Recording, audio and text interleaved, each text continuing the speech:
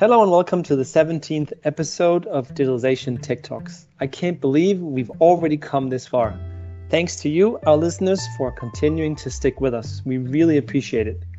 My name is Jonas Narinder, and as usual, I'll be your host along with my esteemed colleague, Don Mack. So Don, how are you doing today? Hey Jonas, I'm doing great, and there's not even a remote chance I'm going to disagree with you as long as the interest remains high in the content we offer. I think we're going to continue to bring new content on latest technologies to the series, and I look forward to continuing to monitor the progress as we go forward. Yes, absolutely. So let's get to today's episode, because it is no secret that digitalization continues to be a hot topic across industrial as well as municipal process industries. There's one specific area where digital technologies have made access more manageable and available at lower cost, but at the same time also providing continuous value, and that's remote monitoring.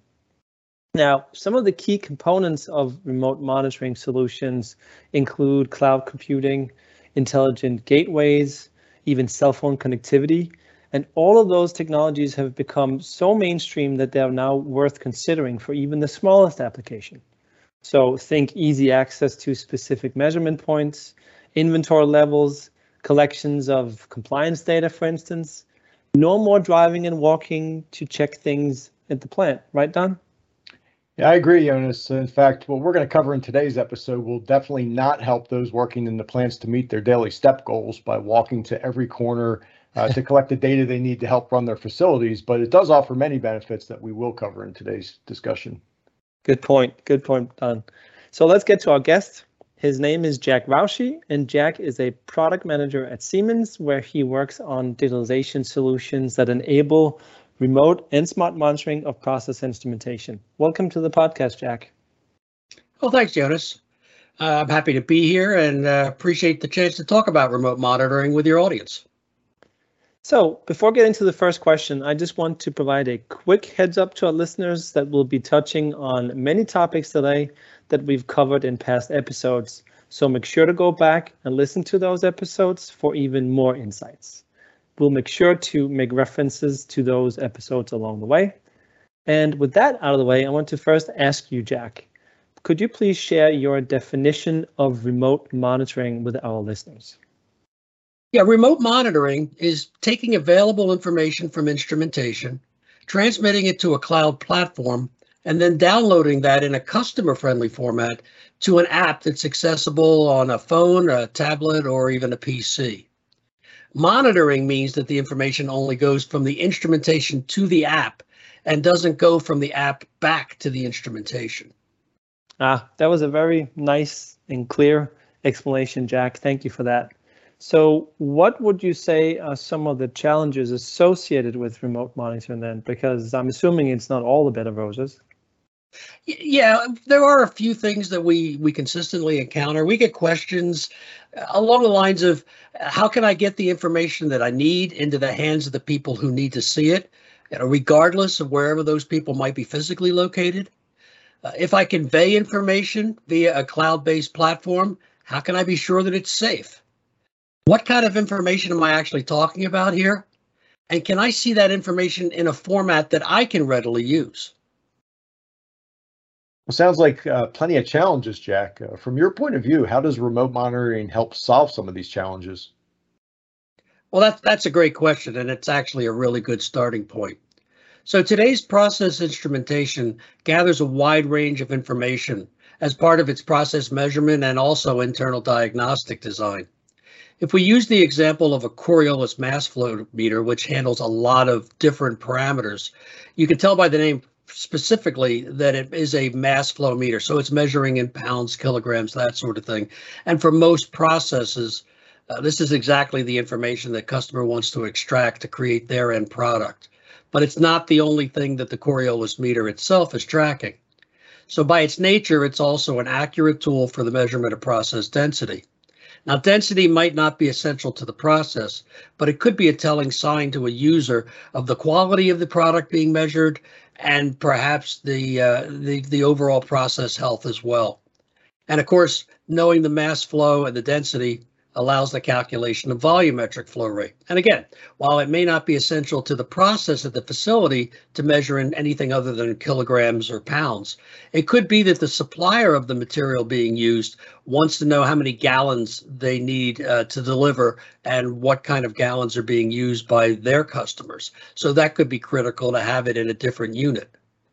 In addition, a Coriolis meter monitors the temperature of the process, and that can provide information as part of assisting the end user, not just to the health of their process line, but also the health of the Coriolis meter itself.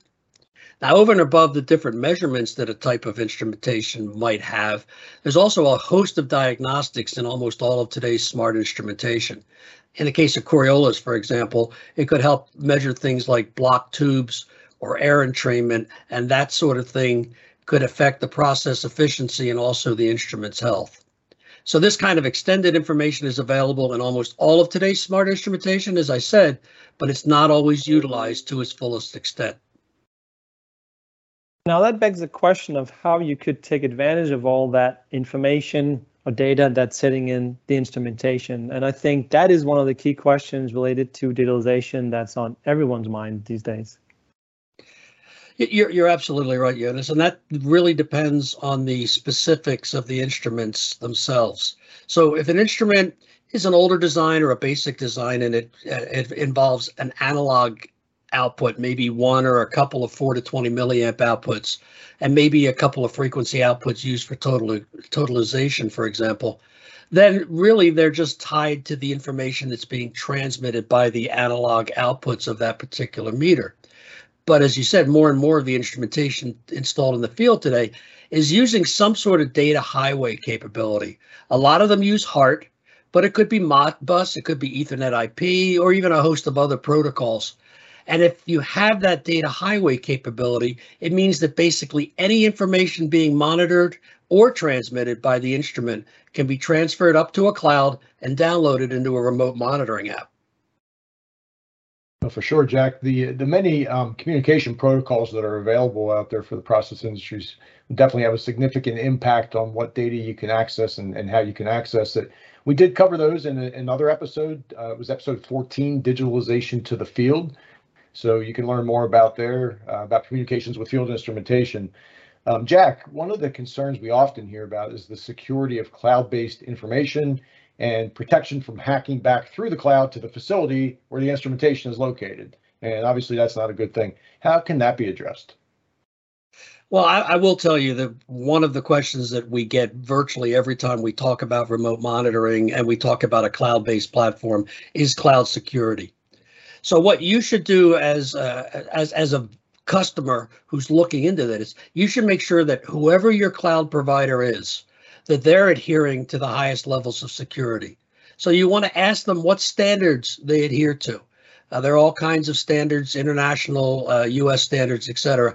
And when they tell you what they adhere to, don't hesitate to go check it out and see what they're telling you and what it means, and make sure that it's what you need to protect you and make you secure in the ability of the cloud to not create any problems for you.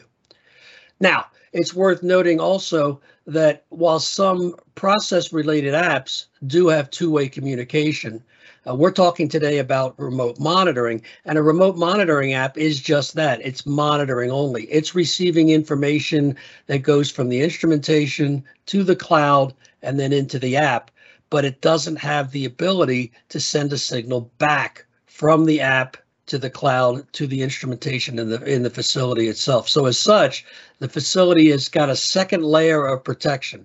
Whatever your security system is for the cloud that you're using, plus the fact that the app itself is not designed to talk to the cloud, only to listen to the cloud. That's definitely a good point, Jack. Thanks for pointing that out. And also here, for more advice on how to stay cyber secure in a digital world, we have the episode 13, where we talk about cybersecurity. We're featuring our cybersecurity expert, Chuck Tommy, in that episode. So make sure to go listen to that for more on cybersecurity. With that, let's move the conversation on to what a user can expect from a remote monitoring solution, because once they have their information in their hand, so to speak. what kind of features should they be looking for when evaluating a potential remote monitoring application supplier, would you say, Jack? Well, in my opinion, if you're looking at any type of a monitoring app, you should really look to see that it has the following capabilities. First, you wanted the ability to transfer the information via the user's network to the cloud or via a remote transfer like a 4G, 5G data transfer, or perhaps Wi-Fi.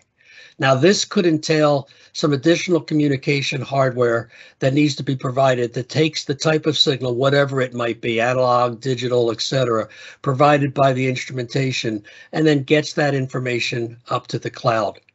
Now, that's, in all honesty, that's not the customer's problem. That's the problem of the provider. But that data transfer should be, from the customer's perspective, seamless as far as getting it from the instrumentation up into the cloud. So that's one thing. A second thing is you want to be able to use virtually any type of process measurement device with an output regardless of the technology. So whether it's an analog, a digital, whether it's a temperature transmitter, a valve positioner, a flow meter, doesn't matter. Company A, B, C, down to wherever. So in other words, be able to take the information that's already sitting there in equipment that you've already got and use it. Another thing you want to look at is you want to be able to take the information that's gotten to the app and get it to as many users as possible.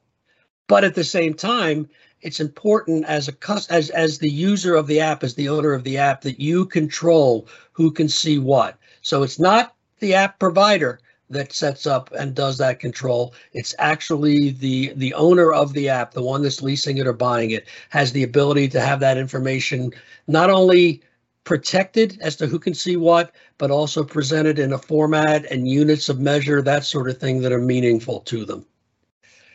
The next thing is you want to set up notifications. It doesn't do any good to monitor something if you can't, when you see something that's important to whatever aspect of your operation that you deem it to be important, that you can get information out to key people and they know that something has occurred.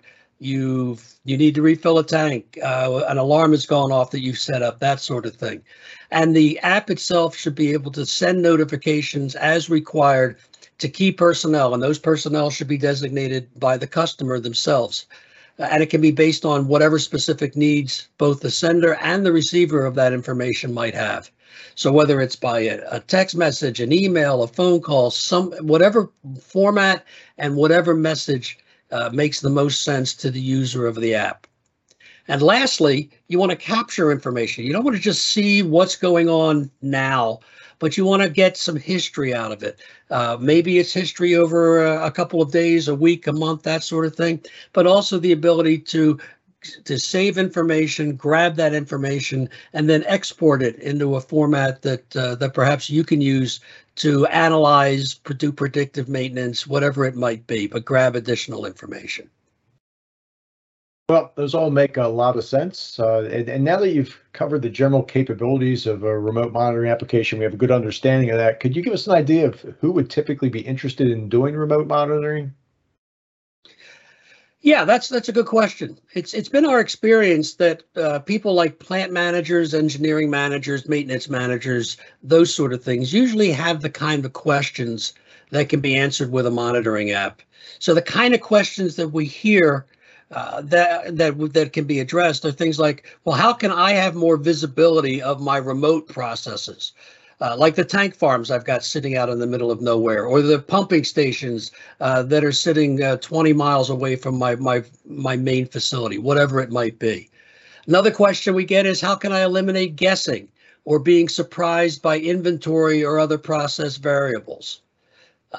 Again, another question would be, how can my offsite operators benefit from more visibility into the process and or the instrumentation health using the remote monitoring app?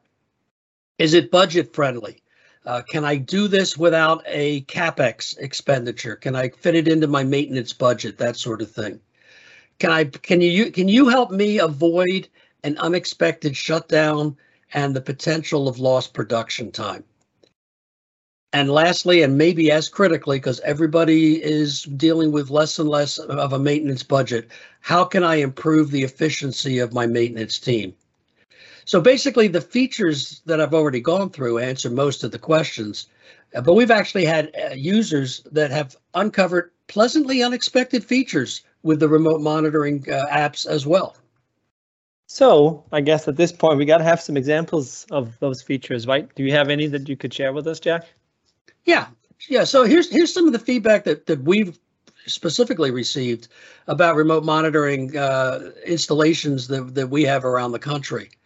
We had a municipal company that installed remote monitoring at a lift station, and they were monitoring and reporting on level in a holding basin. Now, they needed to avoid any overflow spills in order to comply with environmental regulations and also avoid fines, etc. And then this happened, and I'm going to quote what we were told. On October 20th, 2019, we received very heavy thunderstorms. There were direct lightning strikes all around the city, and one or two happened at the wastewater treatment plant. One of the strikes knocked out our in-office chart recorders for both the influent and the effluent flows. However, because we had a remote monitoring system connected to a level instrument, we were still able to monitor our flows for the effluent for permit purposes. It's been a real help for us to remain connected to the trends and flow totals. So that's first example. Yet another example was we had a company that was using remote monitoring to track their remote tank farm level. And they said that I really like the fact that I can formulate the alarms and I can give it to me in gallons instead of inches ahead. Well, that tells me so much more about my flows. Also, it's alarmed every time we've backwashed, and I've received both text and email updates on all instances. In a slightly different example, a business was considering adding a PLC for multiple temperature monitoring, but found that with remote monitoring, they could delay that investment and utilize their existing temperature recorder. What they liked was, and again, I'm going to quote, having the temperature reading in front of us gives us a great benefit in our ability to quickly react to process variations. We can easily notify our staff to resolve issues quickly and keep the operation running smoothly. And I saved my personal favorite for last. This was an individual who felt like he was so tied tightly to the facility because of critical measurements that needed to be monitored. Remote monitoring resulted in, and again, I'm going to quote him directly because I couldn't say it any better than he did. With our remote monitoring solution, we can easily track our chemical storage tank levels, which keeps our operations running smoothly. And I was able to go on vacation with the peace of mind that came from knowing my chemical tank storage levels in the plant at all times. Well, those really are some great examples, Jack. Thanks for sharing them with us. And if you have them, we'll put more information about them in the show notes with the episode. And I guess as we kind of move towards closing, is there anything else you'd like to add? Yeah, just to kind of summarize, if you don't mind, remote monitoring is a safe and secure way to economically get information out of a plant and into the hands of people who want to see that information on the process. In today's world of working remotely and reduced on-site presence, it's a great alternative. So I hope this has helped your listeners better understand the concept and maybe see how this type of tool might benefit aspects of their own operations. And I appreciate you allowing me to be part of your podcast today.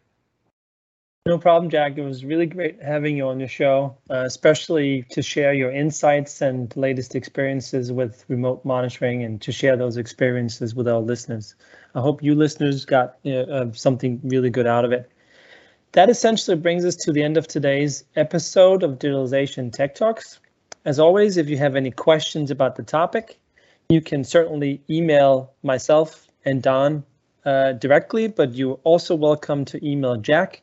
We're going to put all of our email addresses in the show notes so you can see them there. And of course, if you have any comments, any thoughts or feedback on the show or some of the topics that we have covered or haven't covered, you can also, of course, reach out to us with that. We'd really love to hear from you so we can keep improving the show. And if you liked what you heard today, please help spread the word by rating the show. And of course, make sure to subscribe so that you're in the loop when the next episode is released. Thanks for listening to this episode of Digitalization Tech Talks.